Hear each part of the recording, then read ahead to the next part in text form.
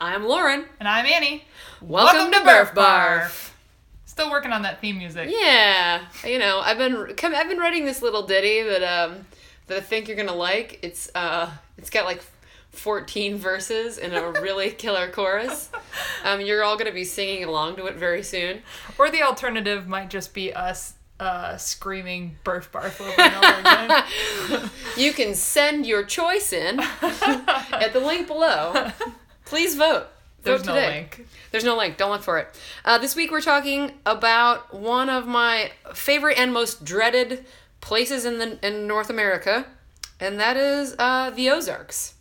The Ozarks. Ba, ba, ba, ba. Doesn't sound that ominous at No, first. it sounds lovely. It sounds like a place where you take your family to go like have a picnic and like go fishing and everything is like really sweet and beautiful fun. Blue water. Mm-hmm. And you're just like, it's a place to relax and camp and have a good time, but it's also conversely maybe a place where you thought you might die. Imminent death.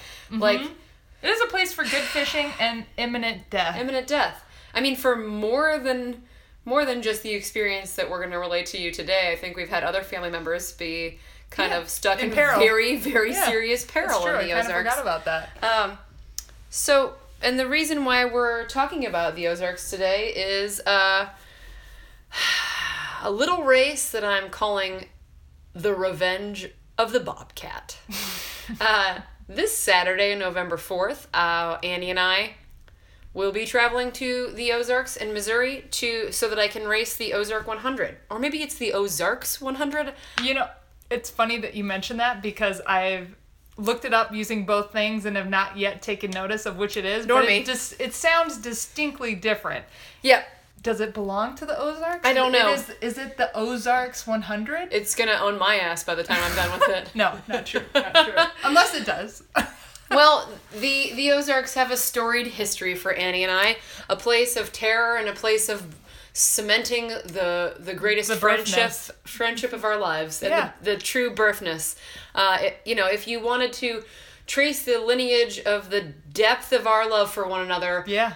It began... This is a big spike in that timeline. This was a spike in the friendship falling in love period. And so, I'm just going to go ahead and dive in. Some of you already know this story. Too bad. You're going to hear it again. And you're going to like it. No complaints. So March of 2015. Thank you. Can believe it. It will have almost been 3 years in the spring. No way. Yeah. Holy shit. Yeah, time goes fast. Annie and I were training for... Outrun? Outrun 24? Maybe? Is that right?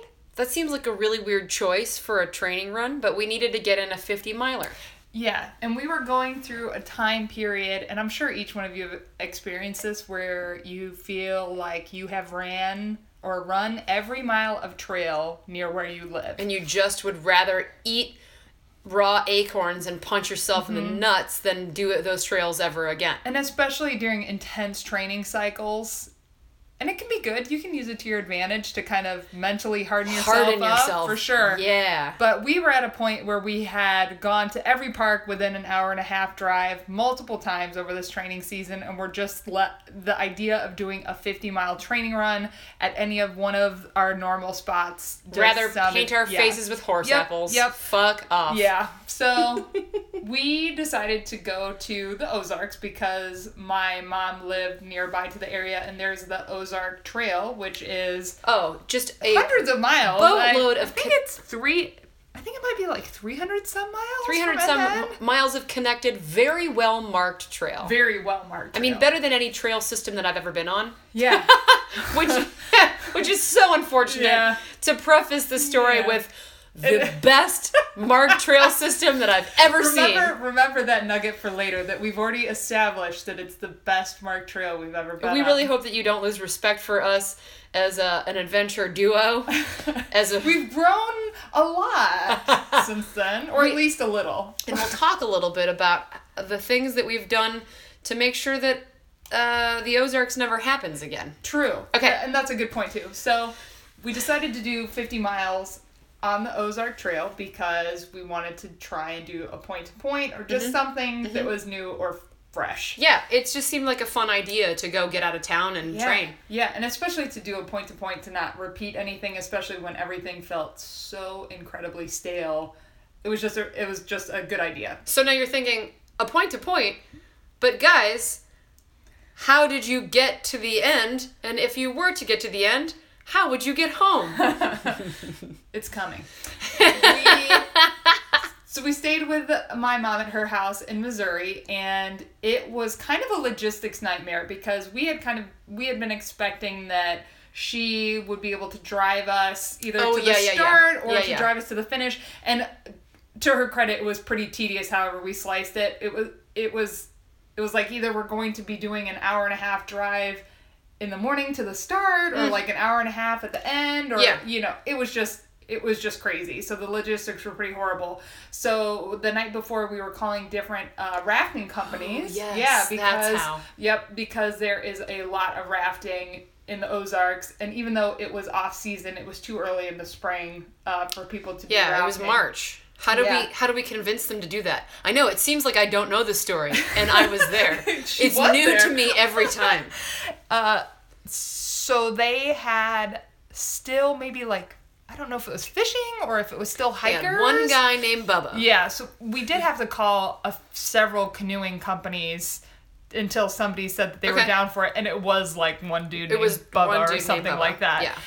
So he agreed to take our car from where we parked and move it to where an undisclosed location. To where we planned to finish up.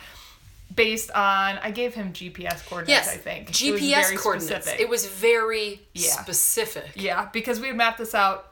Shout out to the Ozark Trail Association. They maintain the trail like gangbusters. They also have really in-depth PDFs of each section of the map. Oh, do And they? so we had it marked out because they have the GPS coordinates of each parking area or each like trailhead. So they have really detailed downloadable maps. Again, not setting up the rest of the story very well as far as our confidence goes. No. So this gentleman agrees to move our car from where we start to where we're going to finish. Very purposeful parking lot within the trail system. That was 50 miles away. It was 50 from miles where we away. started. So that was the first big logistics thing that we kind of had to get out of the way. And after that, we were pretty well prepared. We had water tabs. Yeah, and this was our first self-supported adventure, if you think about it, which there's hardly a chance to do a true self-supported longer run like this. I mean, 50 miles self-supported is not nothing. Right. So we had all of our food with us. We had our water tabs. I can't remember. I don't think either one of us had a Sawyer. No, we had water tabs and they were quite sufficient. Yeah. But we also had a knife. We didn't bring matches or a lighter. Right. Add that to your list if you're making one now. Also, please note that Andy, my husband, absolutely 1000% said, take a lighter in a Ziploc baggie. Son of a bitch, did he really? Yes, he did. I'm sorry, Andy. Yeah. Okay. Definitely decided not to do that. So we had a knife, water tabs. We had enough food. I mean, our packs were probably 13 to 14 pounds a piece. It was a lot. Also, we were wearing Nathan, I forget which version. Hydrovest. And no, I don't know what it's called. Don't look that up. Nathan something. It was not one of the big, like, pack light ones. We had our packs so they looked jammed. Hysterical. Jammed full. And I honestly don't know if I've had to wear that much weight ever since then. No, for nor anything. me. And you know, if you read The Oatmeal and you've seen any of his drawings about ultra runners and you've seen the guy who's like wearing a fanny pack, a backpack, has like 4 hoses flapping into his face and he's holding a goo. That's essentially what we look like. Yeah. And also having seen things about ultra runners where it's like, buy the biggest pack you can, buy the smallest one, find the one in the middle. This was definitely during the buy the biggest everything. Yes. Everything, but not the most intelligent choice because, again, it was not like we were wearing fast packs either. They were just normal old long run Nathan. They probably should have been fast vest. packs. In retrospect. Yep. Also write that down. Fast packs. So we had... How many hours of food did we have? I remember distinctly that like we 24 servings a piece? More than that? At least. I feel like... So a serving for us when we run is we do 100 to 120-ish calories every 30 minutes. Mm-hmm. So we were measuring that in like Ziploc baggies or pre-portioned foods. Yeah. And I think we probably had at least 25 to 30 Yeah, I was servings. going to say like 14 hours. So like 28 servings of We food. had gone, worst case scenario, we would be done just after sunset, which I think at the time, no, that's not true. Worst case scenario, we were saying 7:30 p.m. Yeah. So and that we would have started been like, out at 7 a.m. or so, which was right at sunrise, or like right after sunrise. Because remember, it was pretty beautiful when we set out, and we went across that first bridge. It was Chilly Willy's, if you remember. Yeah. It was like 42. I had 2 pairs of gloves on. Yeah. It was a little bit Chilly Willy's. It was. Yeah. Yeah. And it was fine because we climbed, and then it was warm by noon. Yeah.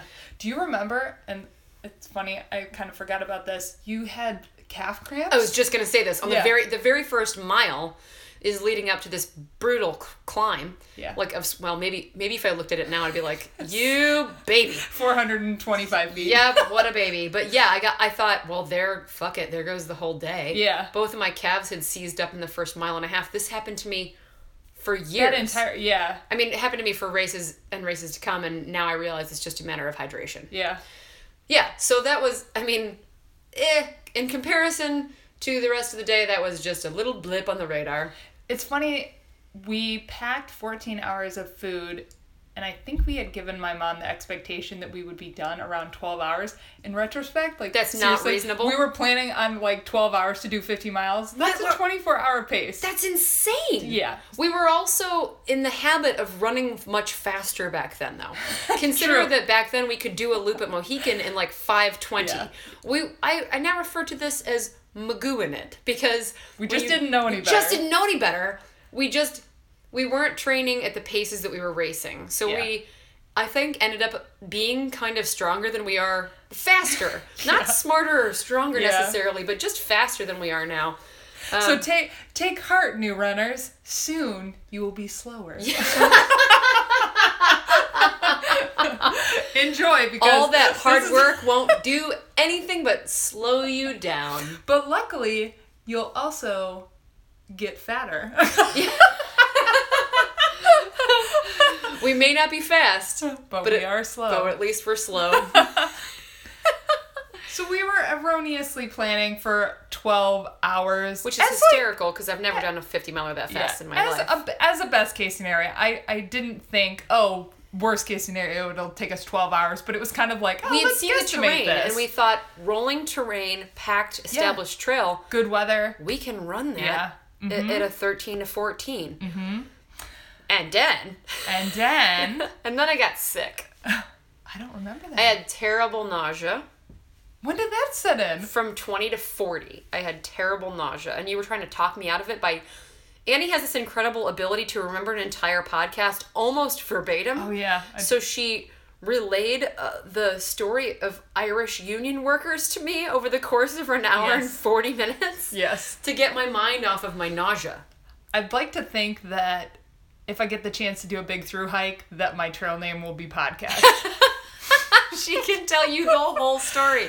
And along those same lines, so one of the great things about us being friends is being able to identify and being comfortable with either silence, so just understanding neither one of us wants to talk, neither one of us wants to listen, and also just, would you like me to talk at you for a long time? Oh, absolutely. And you are definitely looking, at this point, for me to just talk at you. I needed to not think about how I felt. And the irony being that later, I would just need you to talk at me. Oh, yes. How odd. Boom. How odd that I was able to. Yeah. Okay, so... Also, along this phase of me talking at you and you feeling really bad, there was some spectacular land features that we were going by, and Lauren was having none of it. I'm kind of infamous about not enjoying myself. Yeah. So Ozarks, the water in the Ozarks, all the streams, it's incredibly blue. There's some kind creeks of, what is it?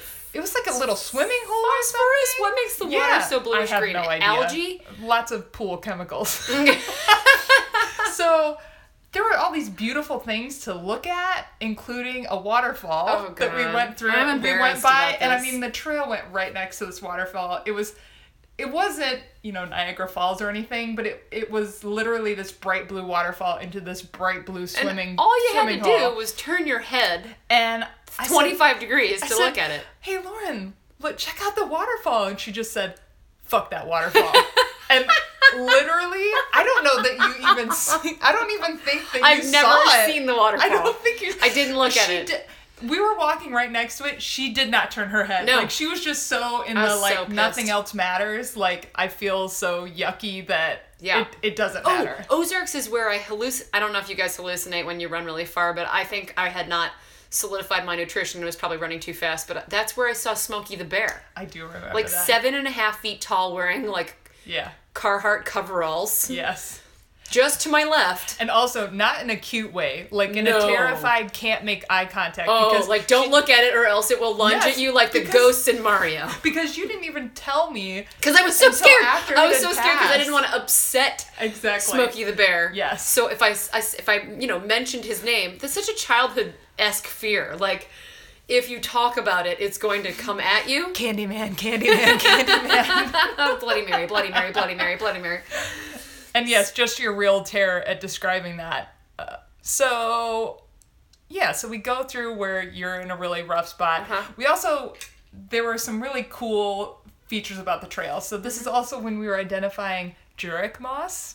Oh, so there were big chunks of the trail that were covered in moss, like, from edge to edge. Tiny curly hairs. And after naming all these silly versions of moss, because parts of the trail were just carpeted, with many, many different varietals. We discovered Jurek moss, which is, if you know Scott Jurek's hair, you can imagine what Jurek moss might look like, and you would be correct. It's so lush. It was so lush. You just want to run your fingers through it. It was all...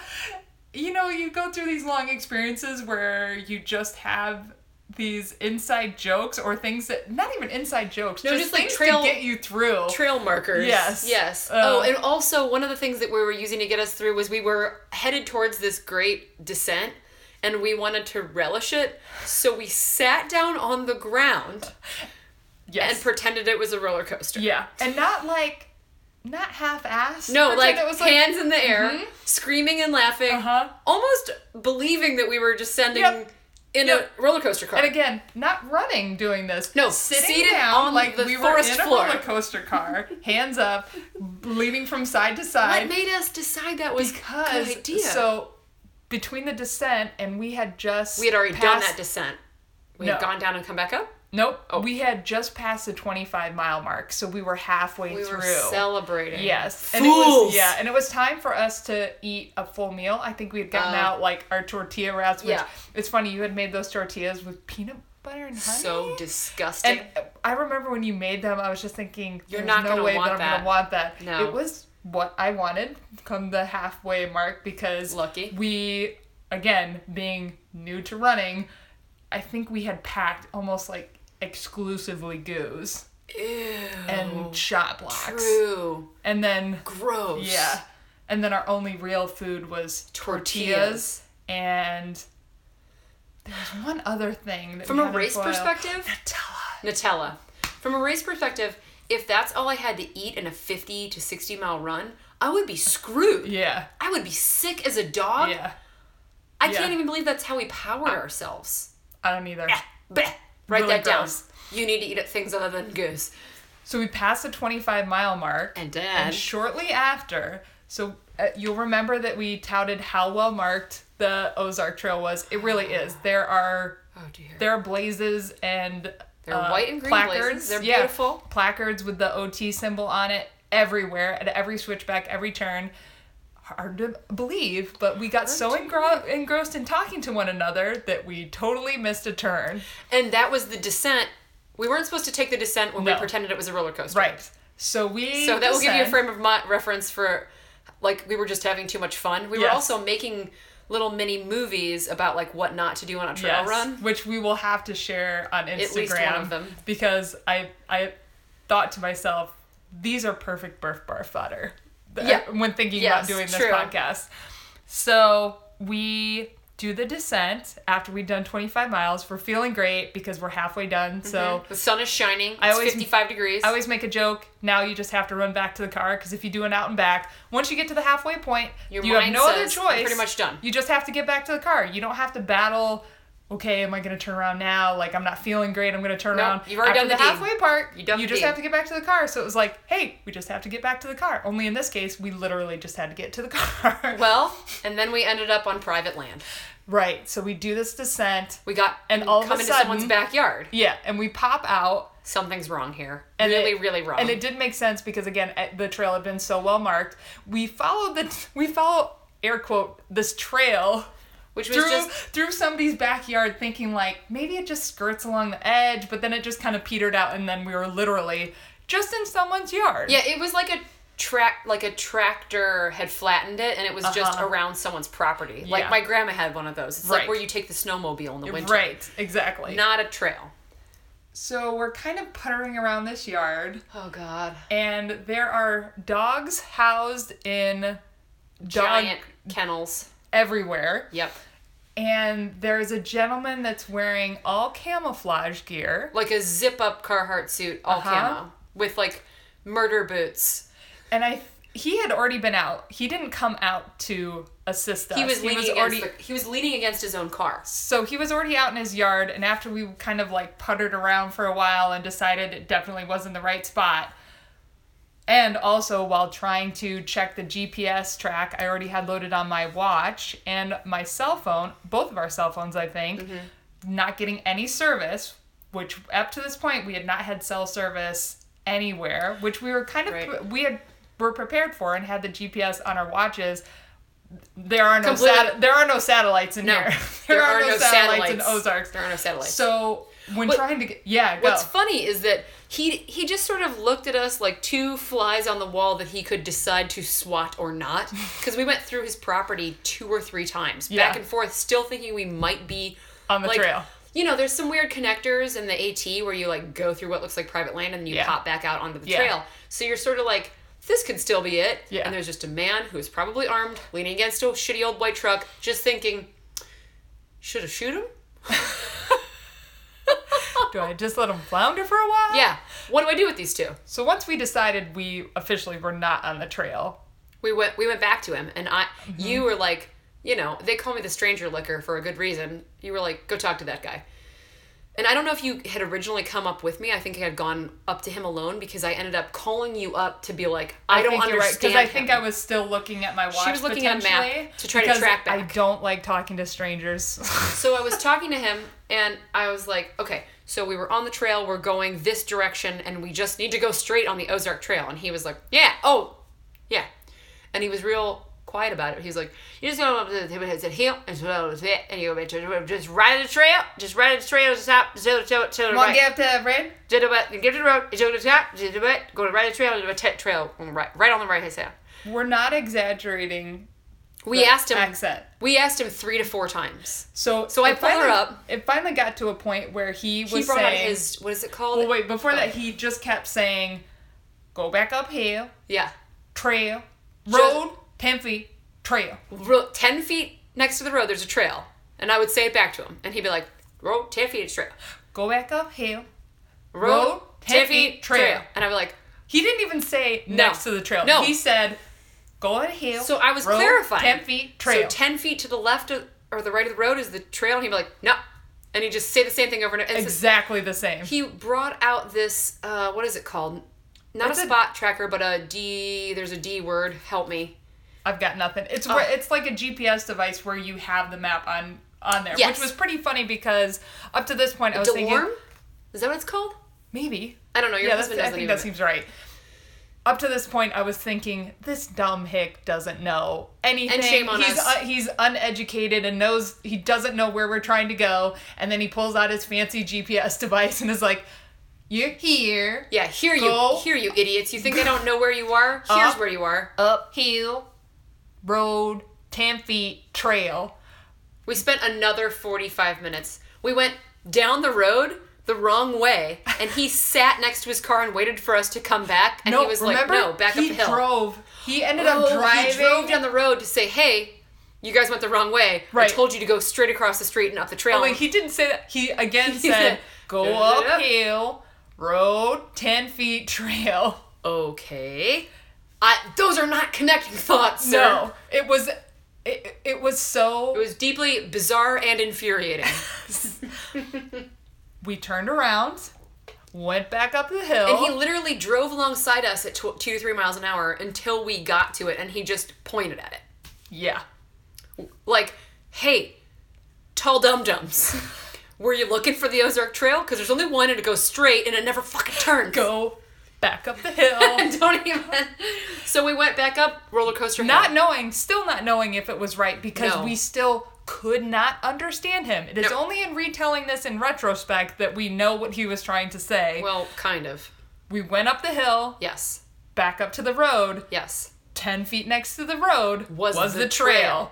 Which follows the road for a very long time. Yes. It's almost on a little pine ridge line where you can look down at the road on the left-hand side. It almost looks like a rails to trail next to the road. Yeah. So what had happened? And the trail has a handrail, and the handrail is when it's winter, you can look at the road. Right. What we had just been talking so much that somehow we had like proactively taken a turn off the trail because we had gone right when we just needed to go straight across like a coal road and continue on the trail. Amazing. We're shaking our heads now because it was a ding-a-ling mistake. So we've added a few miles here. Yeah. The point is, it was like we added like miles, at least 4 3 miles. Yeah. It was a lot of time, and that descent, it wasn't huge, but I think it was very disheartening to go from, yay, 25 miles, look, we're on a roller coaster, to an extra 500-foot climb and 4 extra miles. And just the discouragement of, we got lost, and this just extra time sucked. It derailed us in a few ways. But I think I was feeling better by then. Yeah. And we were kind of moving, and we were getting the hang of this water filtration thing. Yeah. We were doing really good with timing our purification of our water. The water tasted amazing. Yeah. And I think we weren't feeling sick. And then we came upon this stretch of land right after about 40, where we came upon some four-wheelers trails, ATV trails. Yeah. Where the trail had been fucking obliterated. That's right, because that's actually the area you saw Smokey the Bear, because we ended up having to choose, between being on the trail that was filled with shitty, scummy, nasty water. And there's two women who are very comfortable with being mud. Stinky, sweaty, muddy, whatever. When I say it was gross, it was like a cesspool of like black living bugs moving around, and like oil and like unknown depths. And it was also so slick that there were times where it was hard to like not fall into the puddle. But along each edge of the puddles that were so rutted out on the trail was crazy shitty burrs, because remember it was there were no good options. Yeah, it was really like what's the devil I choose here? Yes, and we chose burrs. Yes. Because we didn't know the depth of the holes. Yeah. Oh, that section was really gross. So sad. Then it started to clear up because we kind of both hit like a good spot. We listened to music at that point. We did. Did it start to rain a little bit? A little tiny bit. Yeah. But it didn't bother us. No, we were feeling good, and it was still warm-ish. Well, it was in the low 50s by then. Yeah. And we were starting to close in on being done with 50 miles. We had less than 10 miles to go. Yeah, we were in the home stretch. So I'm trying to think of when things started to take a turn. When the sun started to set. When we came upon that first road where we knew that the water was crossing the road and we were going to have to walk through it, right? Do you kind of remember that? Vaguely, yeah. So right before sunset is when we crossed to be on the side of the trail that goes to Blue Springs. Yes. So there's a part and even on the Ozark Trail maps, it says, pay attention to signage here. There are warnings. Yes. Because what happens is the trail going from... Are we going north to south or south to north? South to north. So as we're going south and you get up to the road, you have to cross the bridge on a road and then continue on north. So you have to make like a jog on the trail. Right. We went... So as you cross the road to get to the side of the road that has Blue Springs and Powder Mill on that other side of the road, it goes from being maintained and marked by the Ozark Trail Association to being marked by the state park. I would jump in, but I know nothing about this whatsoever. And I remember this because we had our Ozark Trail maps that we had printed out, and when we looked at the state park maps, they didn't match. Oh, that's right. Because there was map signage when we crossed the road, and it didn't match the maps that we had been following all day. Awesome. It also, the state park map, or it's either state park, I think it's a state park, not a national park. It might be a national park because it's like the Ozark Waterways. Okay. The state park map that was posted next to the trail did not have have the parking lot on the map. Oh, yes. Of where we had asked the guy to move our car. Mm-hmm. So then we started thinking, is it even a parking lot that we've asked him to go to? Right. So, is it the side of the road? So this was the first inkling of... Something's wrong Wait a second. If there's not a parking lot there, where did the guy move our car? Did he put it somewhere else? Is there some place to park? Did he discover that that's not a place to park and then had to move it? How can he contact us? We have no cell phone service. Exactly. Oh, Lord have mercy. And we also learned that you do not have somebody move your car to a place that you have not seen before. So we hadn't even seen... Write that down. We had not even seen the place it was parking. It was parked. Like, even without the car there, we should have scoped that out beforehand. That is pretty critical. Especially when you're in such a remote location like the Ozarks. We continued to not have cell phone service. The rest of the night. The entire time. So just make a note of that. No cell phone service the entire time. Our GPS watches with a preloaded GPS track did not work. So we crossed the water, and by now the sun has set. It's past 6:30. We're on a trail that's right next to the river, and the river was flooded. So the water is coming up over the trail. So we're walking in a few inches. To begin with, we're walking through a few inches of water. And the terrain is rolling, but then at some points we're going into these crevasses where the valleys of these rolling hills are going into like thigh-deep water. Yeah. And by now, we're talking like 45 degrees, maybe, outside. Starting to cool and it's starting to drizzle a little bit.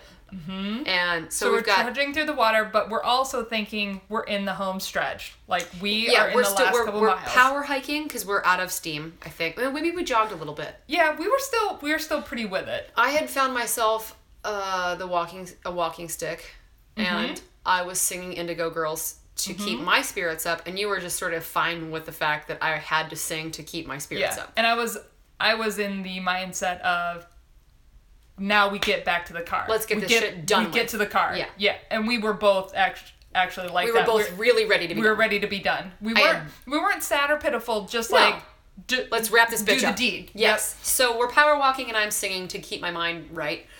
And we come to, this is going to blow your mind, we come to a termination spot. Did I skip a part? No. Yes and no. So we get past the part where the trail is covered in water. Yes. We come up to a trail that there's signage that says Blue Springs. Blue Springs signs. There is and I think I've since seen that there's multiple Blue Springs in Missouri, but this one is in the Ozarks, and it's a big, deep, giant ass hole of deep, dark blue water. If the sign's to believe, it's the deepest, bluest water in all of southern West Missouri. Of which I imagine a strange table full of people voting on what is the deepest, bluest. Mine is the bluest. No, mine is the deepest. So there's a sign touting Blue Springs as the bluest water in all of wherever. The trail winds around this. We follow along the water. Spring, and then there's stairs going up to a parking lot. I've since been there in daylight. There's steps that go up to a overlook point over the Blue Springs. Okay. So we had gone up the stairs and we were at the rock ledge above Blue Springs. But when did we come to this part where there was just a log and it was just like the end? No, I don't know what you're thinking of. That happened. I know. Wait, you can tell me where you think it fits in because we take the stairs up to the look over point. And that's when you started bushwhacking? That's when I started bushwhacking. So Annie got to this point, I will say, when we got to the top of this bluff and she was determined to leave. But this had clouded her judgment because her dermatologist?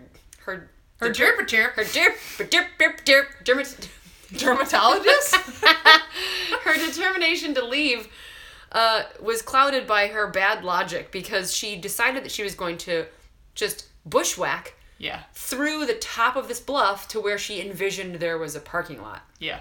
And once we got maybe like 300 yards into bushwhacking, I stopped her and said, Annie, nothing good will come of this. Like, we have to stop. We're almost at the edge of a bluff. And the bluff falls into the deepest, bluest pool in all of Missouri.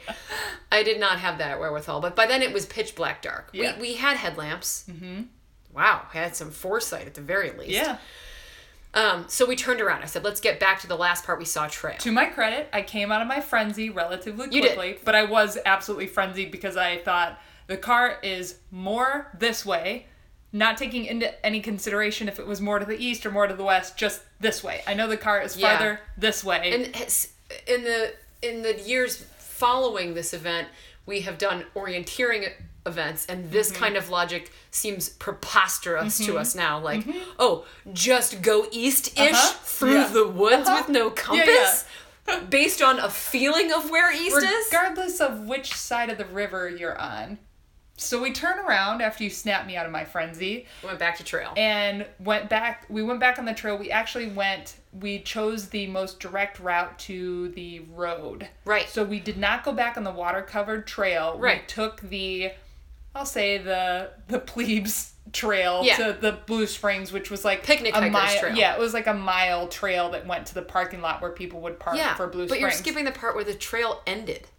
You don't remember that? No. The trail ended with one log, stopped at the very end of a trail, and that's when you decided to bushwhack. Because we looked at it and we're like, what the fuck could this mean? Where do we go after the trail stops? And that's when you bushwhack. Okay. That was the top of the overlook. So you say. Got it. So we got to this base parking lot, which was near the Blue Springs trailhead. Mm-hmm. And it's a relatively small parking lot. I mean, and it was a little anticlimactic because it was like, yay, a parking lot. And then we realized that it was a slow burn climb on a dirt road. 2 to 3 miles. Back up to the main road. Like, really steep, y'all. Like, not a runnable sitch. No.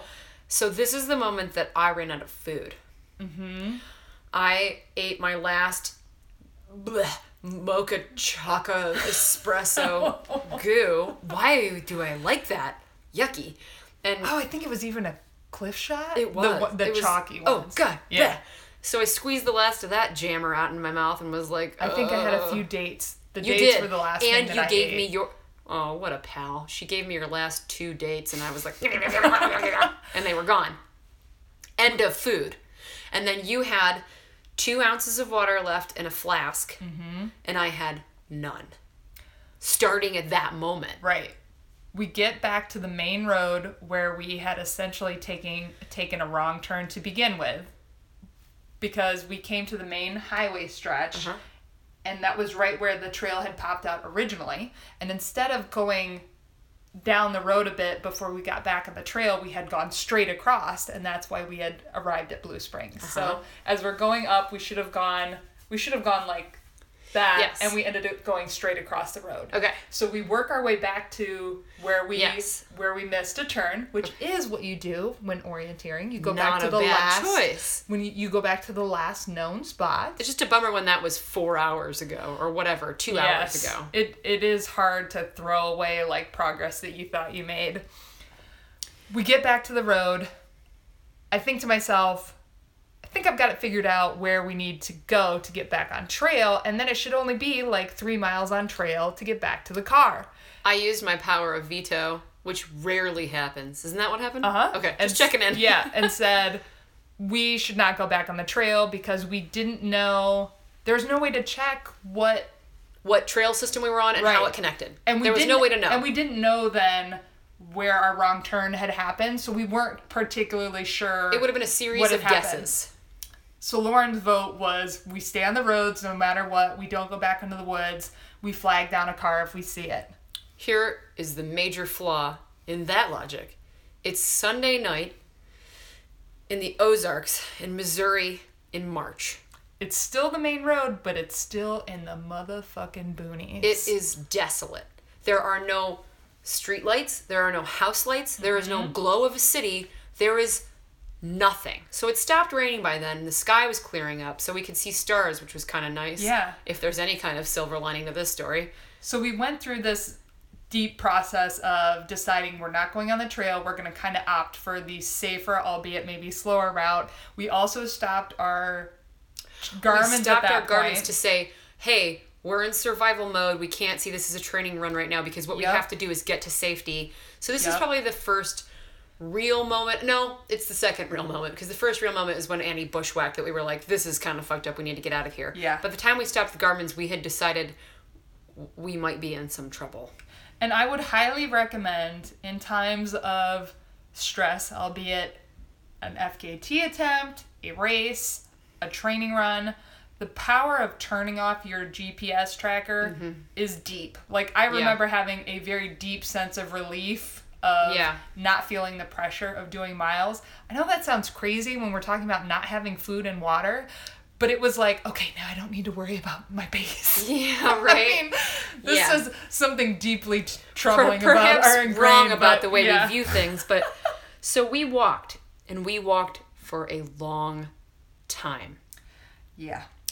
We walked until both of our feet were raw from being wet, because we had done such a long time in the water along that trail that was flooded. And at that first point, we also put back our warm layers, because remember, thankfully we had warm layers, because in the morning it had been cold. So we have gloves, hats, and jackets on. And long pants.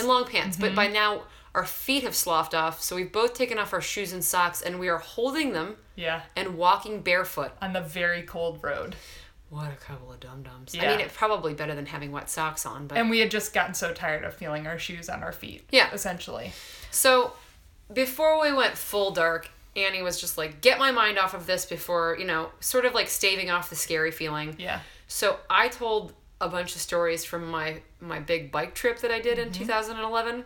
And I think I just chronicled, like, the best characters that I had met. Like, beginning to end. Of like my Trans-American bike tour. Yep. And I just talked for hours. But the problem with that was that I was already out of water. So at some point I said, Annie, I'm sorry, but I have to stop talking. My tongue is so dry. That's right. I can't go anymore. And we managed to ebb and flow this entire race where neither one of us was both down at the same time, which honestly was a lifesaver. Because I think it would have been really sad if we had both been. So I went into survival mode, and I was just like, I'm going to be the mom. I'm going to be the dad. I'm going to be serious. I'm going to be calm. I'm going to try to make sure everyone's feeling very safe. I was just like, I will save us, which is funny. Like, one of us always drags the sled, And this also... So this was also just... It was the lowest point of the whole time. At one point, I just asked Lauren to hold my hand because I felt so... I just needed, I needed something. And then I was scared because this toughest woman I knew in the whole world asked me to hold her hand because she was scared. And I was like, oh, God, we are so fucked. And I was like, we're going to be fine. We're going to be fine. Everything's fine.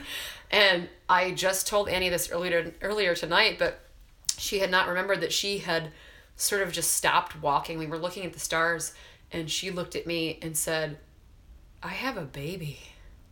And I know it makes me cry when I think about it, but I was just like, it's gonna be fine, like, we're gonna be safe. But like, that was when the grimness of like, we could maybe not make it back safely was like, had cracked me open. And then I was just like, I have to think of something. So we had considered a few things. We had considered the hitchhiking. That didn't work. No one was there. We had considered laying in a ditch and covering ourselves with leaves and like just huddling up for the whole night. Yeah, this may have been a good time to start a fire. I'm sorry, Andy, I didn't bring a lighter. It would have been a great idea, because then if we started a fire on the side of the road, possibly someone would have come to stop us burning a fire near the road. I mean, anything to cause attention. So we had been updating our phones over and over again, trying to wait for a signal. Nothing was happening. And then we saw an old green Chevy car parked on the side of the road. And legitimately thought about trying to break into the car. Annie had lost her fucking mind. She was like, I was like, what are you, and I was joking, I was like, what are you gonna do? Hotwire it? And she was like, yeah. Yeah, like, I'll figure it out. I felt so helpless and pitiful. Like, I just kept thinking about just stopping and, like, sitting on the side of the road. And, like, giving up. I've always kind of felt like, oh, like, I'm going to have to do this and it's going to suck, but I'm going to do it. I felt very much like I don't care about trying to finish. Like, I just want to stop. Yeah, because by then I was starving. I don't think that being hungry was bothering you. Yeah, we haven't done a time check here. So we had started midnight? at 7 a.m. We had planned to be out for maybe 14, 15 hours, and now it's close to midnight. Yeah. So I stopped Annie because I looked at that car and thought, looks pretty murdery to me. What if someone's just waiting in there to kill you? Don't touch that fucking car. Because it wasn't even near a campsite. It was just a car parked on a mound of dirt by the side of a highway. Yep. What? No. That's like, there's like a guy with a hook in there that wants to kill teenagers. Don't. Yep. Don't touch that. So we kept going. And I'm actually pulling up a map for Lauren and I to look at. So we get up to the main road. The main stretch, it's, I think, 7 or 8 miles. Oh, God. Not horrible, except for when you consider we cannot run. No. We're walking. No, we're and broken. that was another contributor to me feeling that sense of helplessness, because I thought to myself, we're maybe doing a 20-minute mile. We're talking about doing like another 2.5 hours. We had mathed the severity of getting to the next road, and we were like, at this point, my next step was, Annie, when I see a house, I'm going to walk up to it and tell them, we are not safe. We need your help now. We need food and water. There wasn't houses either. The stretch that we were on, there was nothing. So we turn off the main road, which was a little scary because we thought any chance we had of getting cars. We haven't seen a car on the main road, and here we are getting ready to turn on this shitty side road. So we turn off the main road, and what is this to EE? Was it EE? Something I like to think it was H, but yeah. H. It was H. Yeah, it was H. So we turn off the main road onto H. We'll say road H. And we are on that for not even a quarter of a mile. And Annie, I gotta say it. We turn. I'd already been contemplating stealing cars at this point, or whatever was available. We turn onto this dirt road, and there is a Missouri Department of Transportation Bobcat. With tracks, not wheels. Like a big bossy motherfucker. Yeah, like a roll cage, the whole thing. Like a mean one. Parked on the side of the road. And I said, I'm gonna get in it. I'm gonna see if it's open. And Lauren's like, okay. You know, at this point, I thought she had just fully, like, lost her batshit mind. And she kind of lets me do my thing. Go ahead. So I open the front. I try the front, and it's open. I'm like, hey, it's unlocked. I said, I'm going to figure out how to drive this. Step 1, put yourself in the Bobcat. Lauren, again, to her credit, is okay. Okay. I'm going to stand by the road in case a car drives by while you figure that out. Step 2. I can't imagine anyone else, like, accepting that as a reasonable plan. Like, okay, you try and figure out how to drive You start the Bobcat. I'll wait and flag down a car if I see it. These are like the real options that we're left with. Like, why wouldn't you have said, we're going to keep walking? At that point, I was cold. That's true. And I was scared. And I was shivering. Yeah. And no food, no water, still like, for several hours. Scary shivers. I get in the car. Not a car at all. I get in the Bobcat. I figure out how to turn the dashboard lights on. Yeah. And then after a while, Lauren comes over and says, I don't want to panic you, but I need the space blanket. Why we hadn't pulled it out before then, I don't know. Idiots. But I said, oh, actually, there's heat in this thing. The keys are in it, you forgot to mention. Yes. It's open. The keys are in it. It has heat, and it has a full tank of gas. So Lauren sits in, and granted, this is definitely a one-seat Bobcat. Yeah. There is a pull-down bar that has to be down before you can drive it. So Lauren has to sit in there like a cat around my shoulders, essentially, because it's definitely not made for two people. But we get to sit in there and just blast the heat for a while, which that alone was like it was just such like a creature comfort. Yeah, and I think we even thought at that point, like, worst case scenario, we sit in here with the heat on until morning comes. Yeah, that was actually an okay plan as far as I'm concerned. And I find the instruction manual. And I figure out how to lift the bucket off the ground. This is the moment that I've decided, okay, I know I'm cold, but I have to get out of this car. We both did that. I have to get out of this Bobcat. It's not a fucking car. And take a picture of this. Because even though this is like the gravest situation I've ever been in, I'm going to want to always remember the time that Annie taught herself in 20 minutes how to drive a Bobcat. I remember thinking how idiotic it was in the moment, and you even explained to me why you were doing it. Why? Did I? What did I say? You said exactly that. You said, I know this seems really stupid, but we're gonna want to remember this later. Yeah. Okay, so I'm still the same Lauren that I was then. Yeah. So some part of your like primal brain is still engaged to be like, get a picture. Yeah. I love pictures of things that aren't happy. Figure out how to drive a Bobcat. Reads the whole manual. Yep. Takes a long time to get the bucket off the ground. Yes, because I figured out how to drive it forward before I learned how to pick the bucket up. Maybe scoop some shit up. So there's some ruts there. It's fine.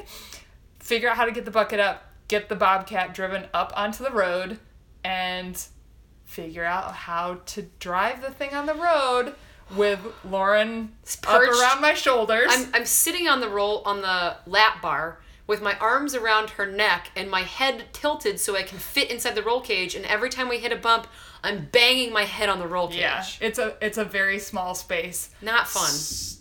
Also, the front door has to be closed in order for the Bobcat to drive, because it has all of these like safety features where the lap bar has to be down, the front thing has to be closed. Yes. And the roll cage that it was in, between the roll cage and like the plexiglass, you could hardly see out of the thing. Oh yeah, it was like mud brown. There was probably a circle about the size of a paper plate. Yeah, in front of us that was clear enough that you could see out of. And the thing had headlights.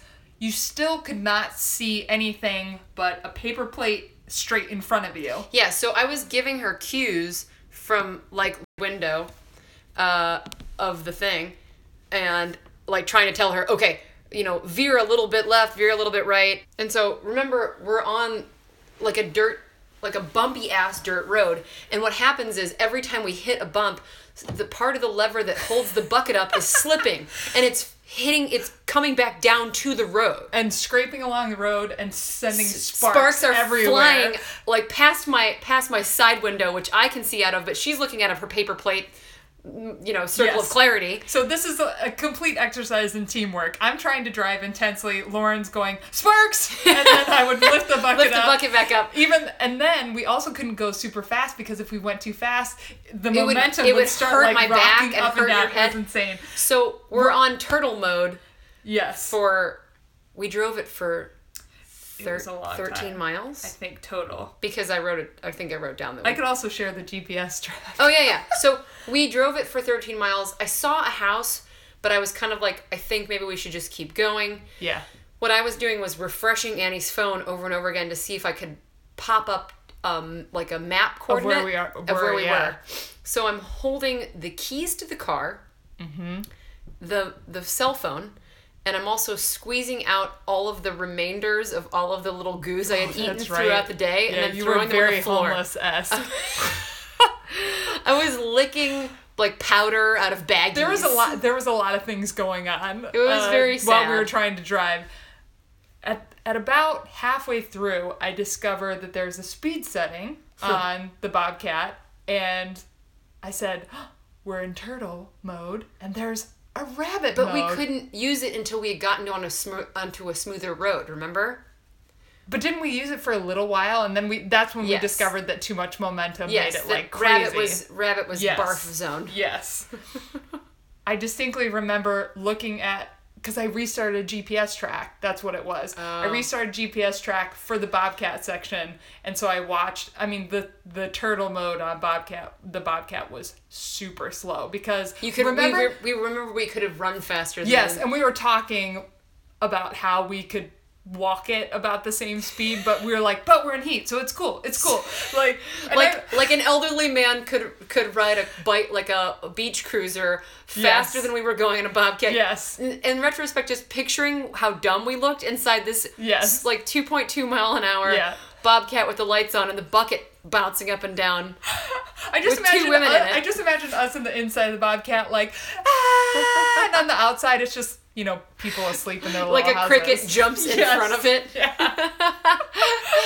Very drama-filled in the Bobcat, not so much on the outside. So we get to, eventually to use rabbit mode, which is, I think, 8 miles an hour? Mm-hmm. 7 miles an hour, which was thrilling at the time. Woohoo!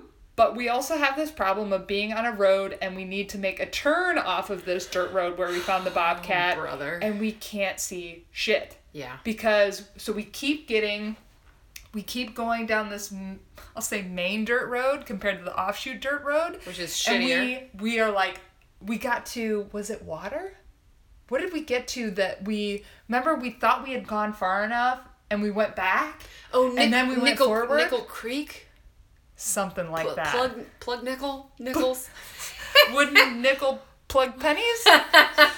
So we think we've gone far enough, but then we start to second guess ourselves. So we drive back some. And then we drive further, and we finally see the road that we're supposed to turn off of. Mm-hmm. And it was...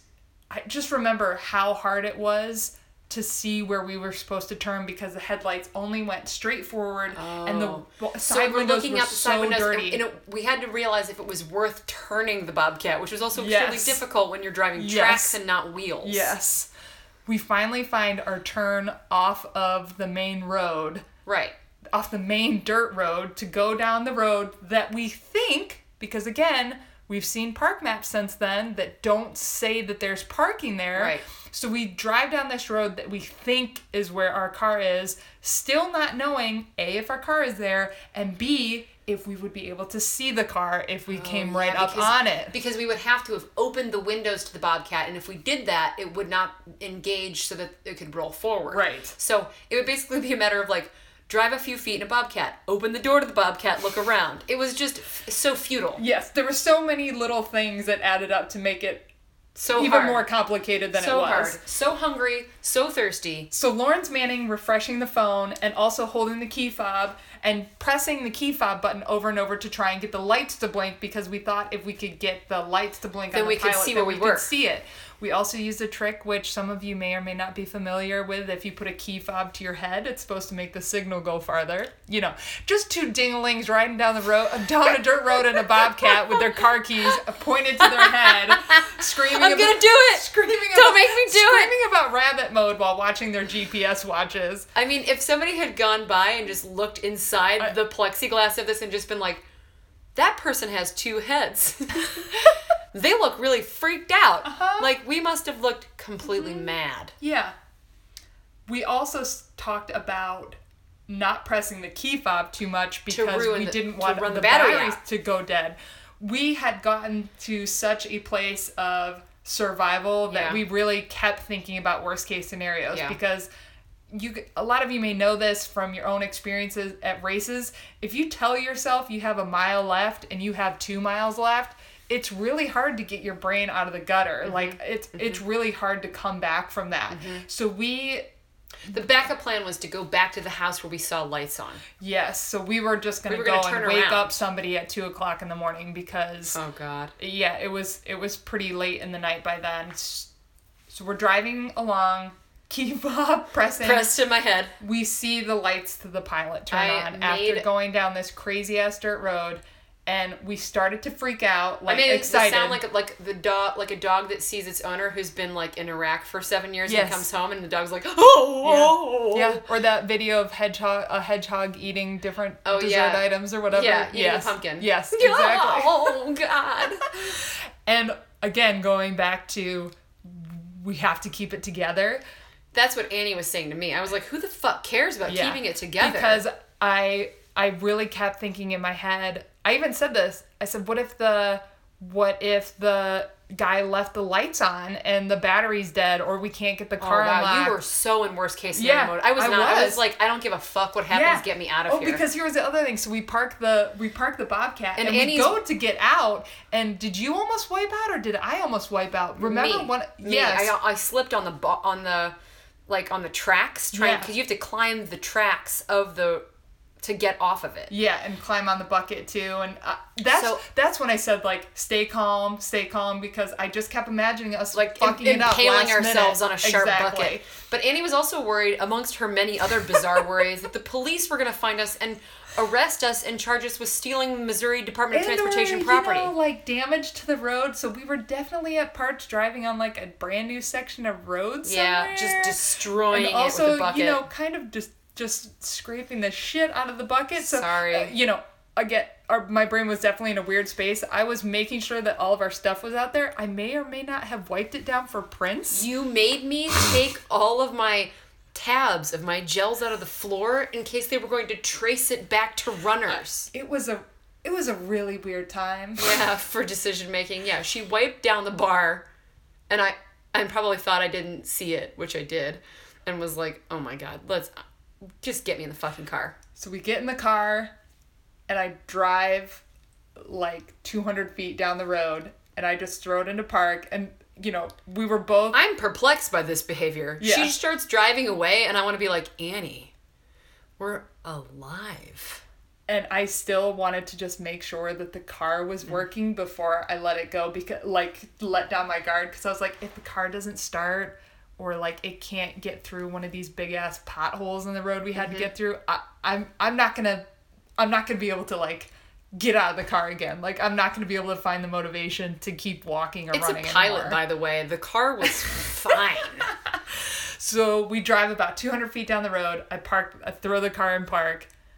We both start bawling, like hysterically, screaming, and hugging each other, and just saying, "We're okay. We made it. We're alive." Oh my god! Just in hysterics. Yeah.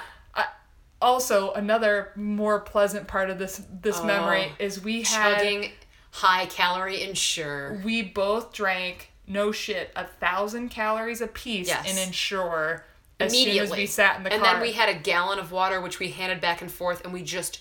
It's a miracle we didn't explode or throw up into the windshield. That's the best I've ever felt.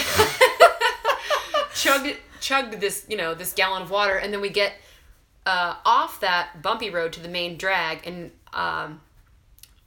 somehow we get far enough into civilization that we get signal. Yes, and it was a ways, because I remember thinking, it was like 7 miles away. Yeah, it was a ways before we got signal, because at this point, I think it's 3 or 4 o'clock in the morning. Yes, so I get out of the car to hold the edges of the car and tinkle into the road while I let you call your husband, and I can hear from the outside of the car when Annie says something to the effect of, "We're okay," and says to Andy, "Are you okay?" And I can hear Andy from outside the car say, "No, I am not okay."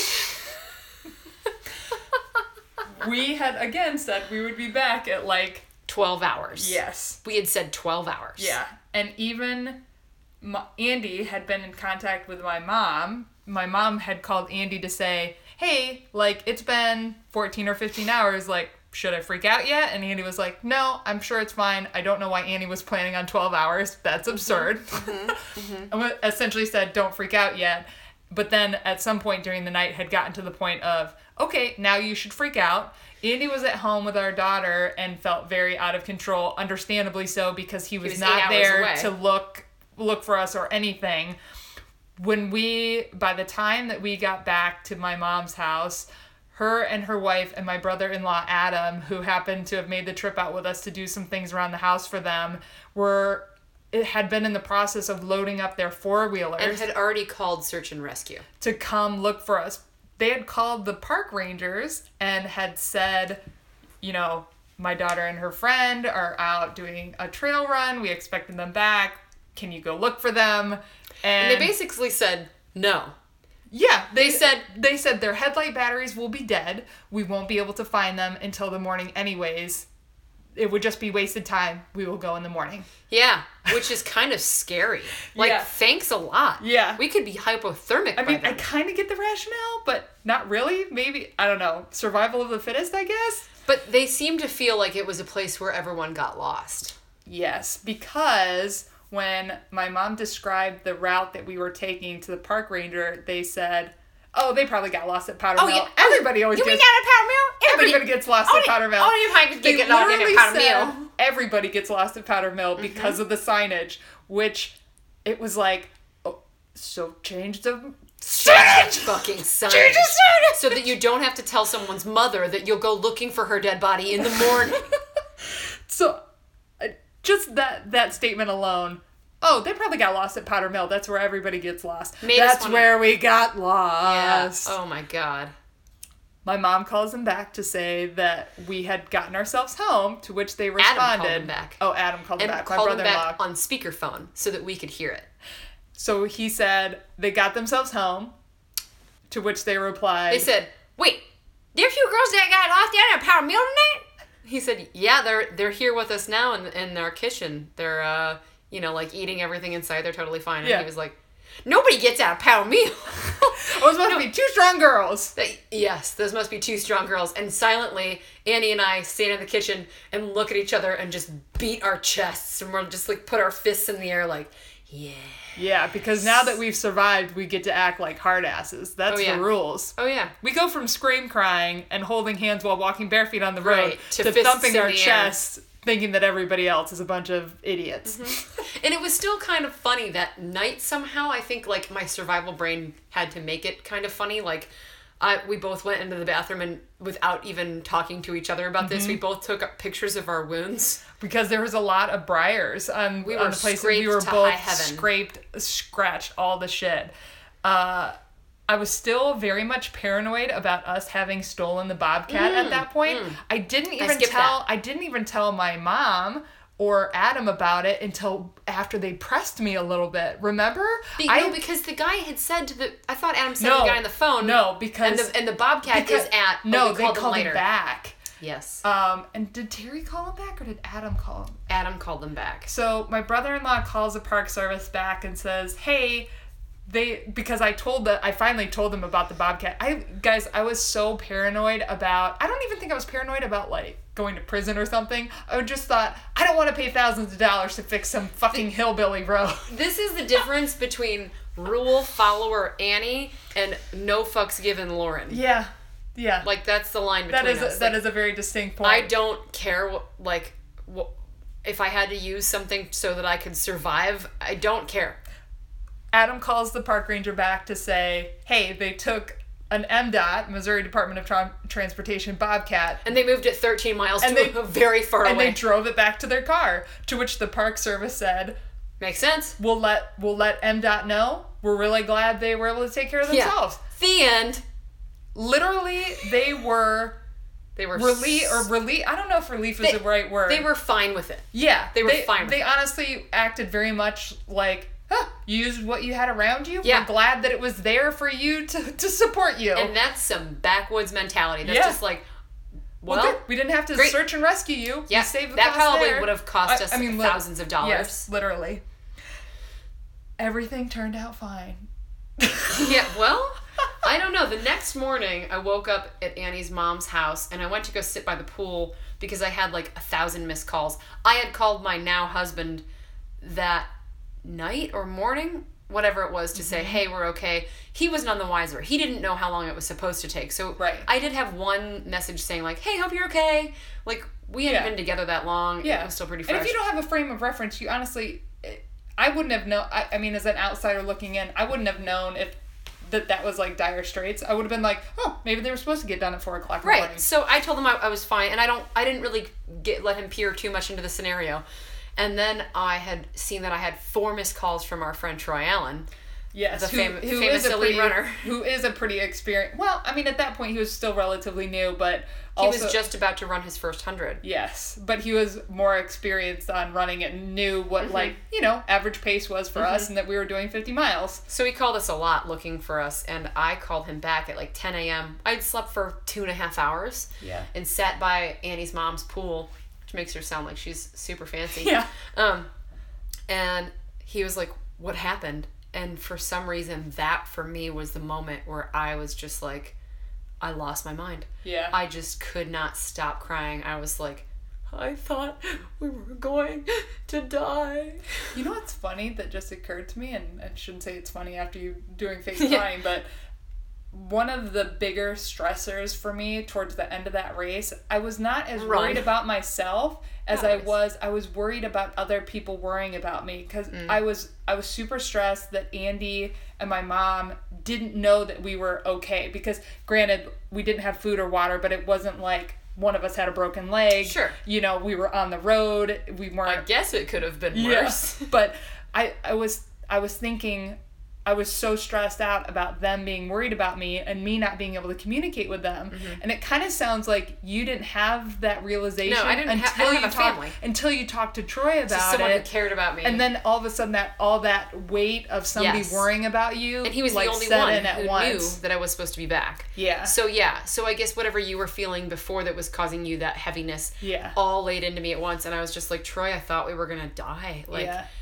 and even now, looking back on this experience, like, we can still kind of, like, we laugh, of course, about stealing a bobcat to get to safety, and we laugh about how stupid it is that it's an easy trail and we should have been able to follow it. Yeah. But there's still some parts of this that are so dark that they just still make my heart cold. Yeah. There's this photo that Annie took of me standing underneath, like, an overhang cliff, like a pile of bouldered rocks, just because it was pretty and I was still in a good mood. It was like mile 20. And when I look at this photo, it still happens to me. I feel like it's the picture that they would have used in the newspaper to say, it was going to make me cry. That's crazy. To say, this is the last picture ever taken of Lauren. And I still get choked up when I see it, because to me it's like this fork where other Lauren died there. Yeah. And Lauren, who survived that, gets to look at that as the possibility of the Schrodinger's cat, like, who is dead and alive in the box at once. That's the Lauren that's dead in the box. That's intense. And I just, it's hard to look at it. Yeah. So there's still, we do laugh about it, but there's still like a part of this story that still absolutely shakes me to my core. Yeah. And that's why we do the things we do now. Yeah. We don't fuck up.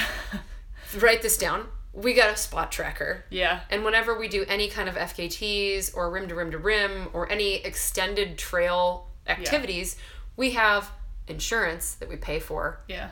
That my parents pay for, maybe. Yeah. Yeah. No, between the spot tracker, we have a lot more rigor around, I'll say, leaving and coming back protocol. So, like, we have an emergency button. We have an SOS button. Yeah, and that works anywhere. And even with Andy and I, because one of the things we learned is we were very kind of like laissez-faire with informing my mom on when we would be back and at what, where the car exactly was parked, and essentially we didn't leave a list of, if we're not back by this time, do this. If we're not back, do this. Yes. And since then, especially for Andy and I, when we each do like individual runs, we establish a drop dead time, which is, this is the time that you should start freaking out. And this is when you need to start calling park service people or, and it's also been really helpful as a person out doing the adventuring to not have that stress of who's looking for me. Yes, like, okay, I'm going a little slower than I expected, but I know that they're not worried about me because I said this is the time that I was going to get home,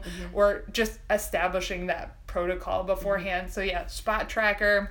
And Spot Tracker has a really nice feature where you can press a button that says, I'm okay. It's like a pre-programmed message that sends out to a list of phone numbers that you program into their website, and it will just send out a message saying, I'm safe, and you can have it say, like, I'm going slower than I thought, but I'm okay. Yeah. Also, I think overpacking even more so on food. You can never take too much water. No. I know it seems like it'll slow you down, but on FKT and, like, just adventuring anywhere, take more food and water than you need. I mean, that's something that I should have learned years ago when Chris and I did the bike trip across America. Like, we ran out of water more times than we should have. God. So, carrying emergency basics. Take the motherfucking fucking lighter. Take the lighter. Take the lighter. Take the lighter and build a fire, goddammit. Have a space blanket or a bivvy with you. Yeah. Have some kind if there's any chance of rain at all, take the jacket. take the rain jacket. Yeah. Extra You'll never food. regret it. I mean... And then if anything, call it resistance training. Be Yeah. like, oh, well, I have a 30-pound pack on today. I'm going to be a better runner because of it. Yeah. So all of this very long story is the reason why I have chosen a non-Western States qualifier as my hundo this year. Yeah. To revenge the Bobcat. Yeah, because it was such an intense experience. I think, and I think experiencing it in a domesticated fashion with daylight and trail markers and aid stations, all of the comforts of people looking out for you. I haven't looked at. Have you looked to see, because the Ozark Trail is so long? Does it overlap? It does. Parts that we did. It does. Only once. Yeah. A small chunk. But I wonder if you'll know it from. I noticed that I recognized the name of one of the parking lots. Yeah. So yeah. So that'll be cool. The ghost of the Lauren that died. That's who I will visit this Saturday, November 4th. And we'll do a podcast next week about the experience. Yes, of what possibly happens this next weekend. From the inside of the very fated pilot that we just talked about. Yes. If the sound quality allows, we will do it. We'll do it live. We'll do it raw. Just one other thought. Just things that have. The Ozark story for us is, we could probably talk about it for another hour. Sure. And, things that we came away with. I remember another thing that happened because of how dire it felt. When we did races shortly after, including Outrun, which we had been training for. Oh, yeah. One of the tools we put in our toolbox, literally as a mantra, was... You're only a mile away from food, you have water, food, and safety. Water, and you're safe. Yeah, so we never thought that would be something that would actually help us keep going in a race. But that, after fucking wanting to die, you do a race and you're like, oh, well, there's a white tent 0.994 miles away and it has a hot grilled cheese. Yeah. Why am I such a whiny baby? Right. And it was just good perspective to be like, man, I feel really bad. And then it was like, how bad can you feel? There's food, there's water, there's warmth, and you are safe. Yeah. Yeah. Those are the handrails of safety to tell your body you can keep going. Yeah. I would highly recommend perspective in all things that you do. Yeah, I always like to say, it's not cancer. We should get that made up into shirts. Ultra running. It's not cancer. Burf barf. All right, well, more to come next week. Thanks for listening to this version of the Ozark story, which... This has to be at least our 8th retelling of it. We're happy to tell it live in person. Hope you enjoy it. Yeah. Hope it makes you value our friendship even more. Bye, y'all. We'll see you next week.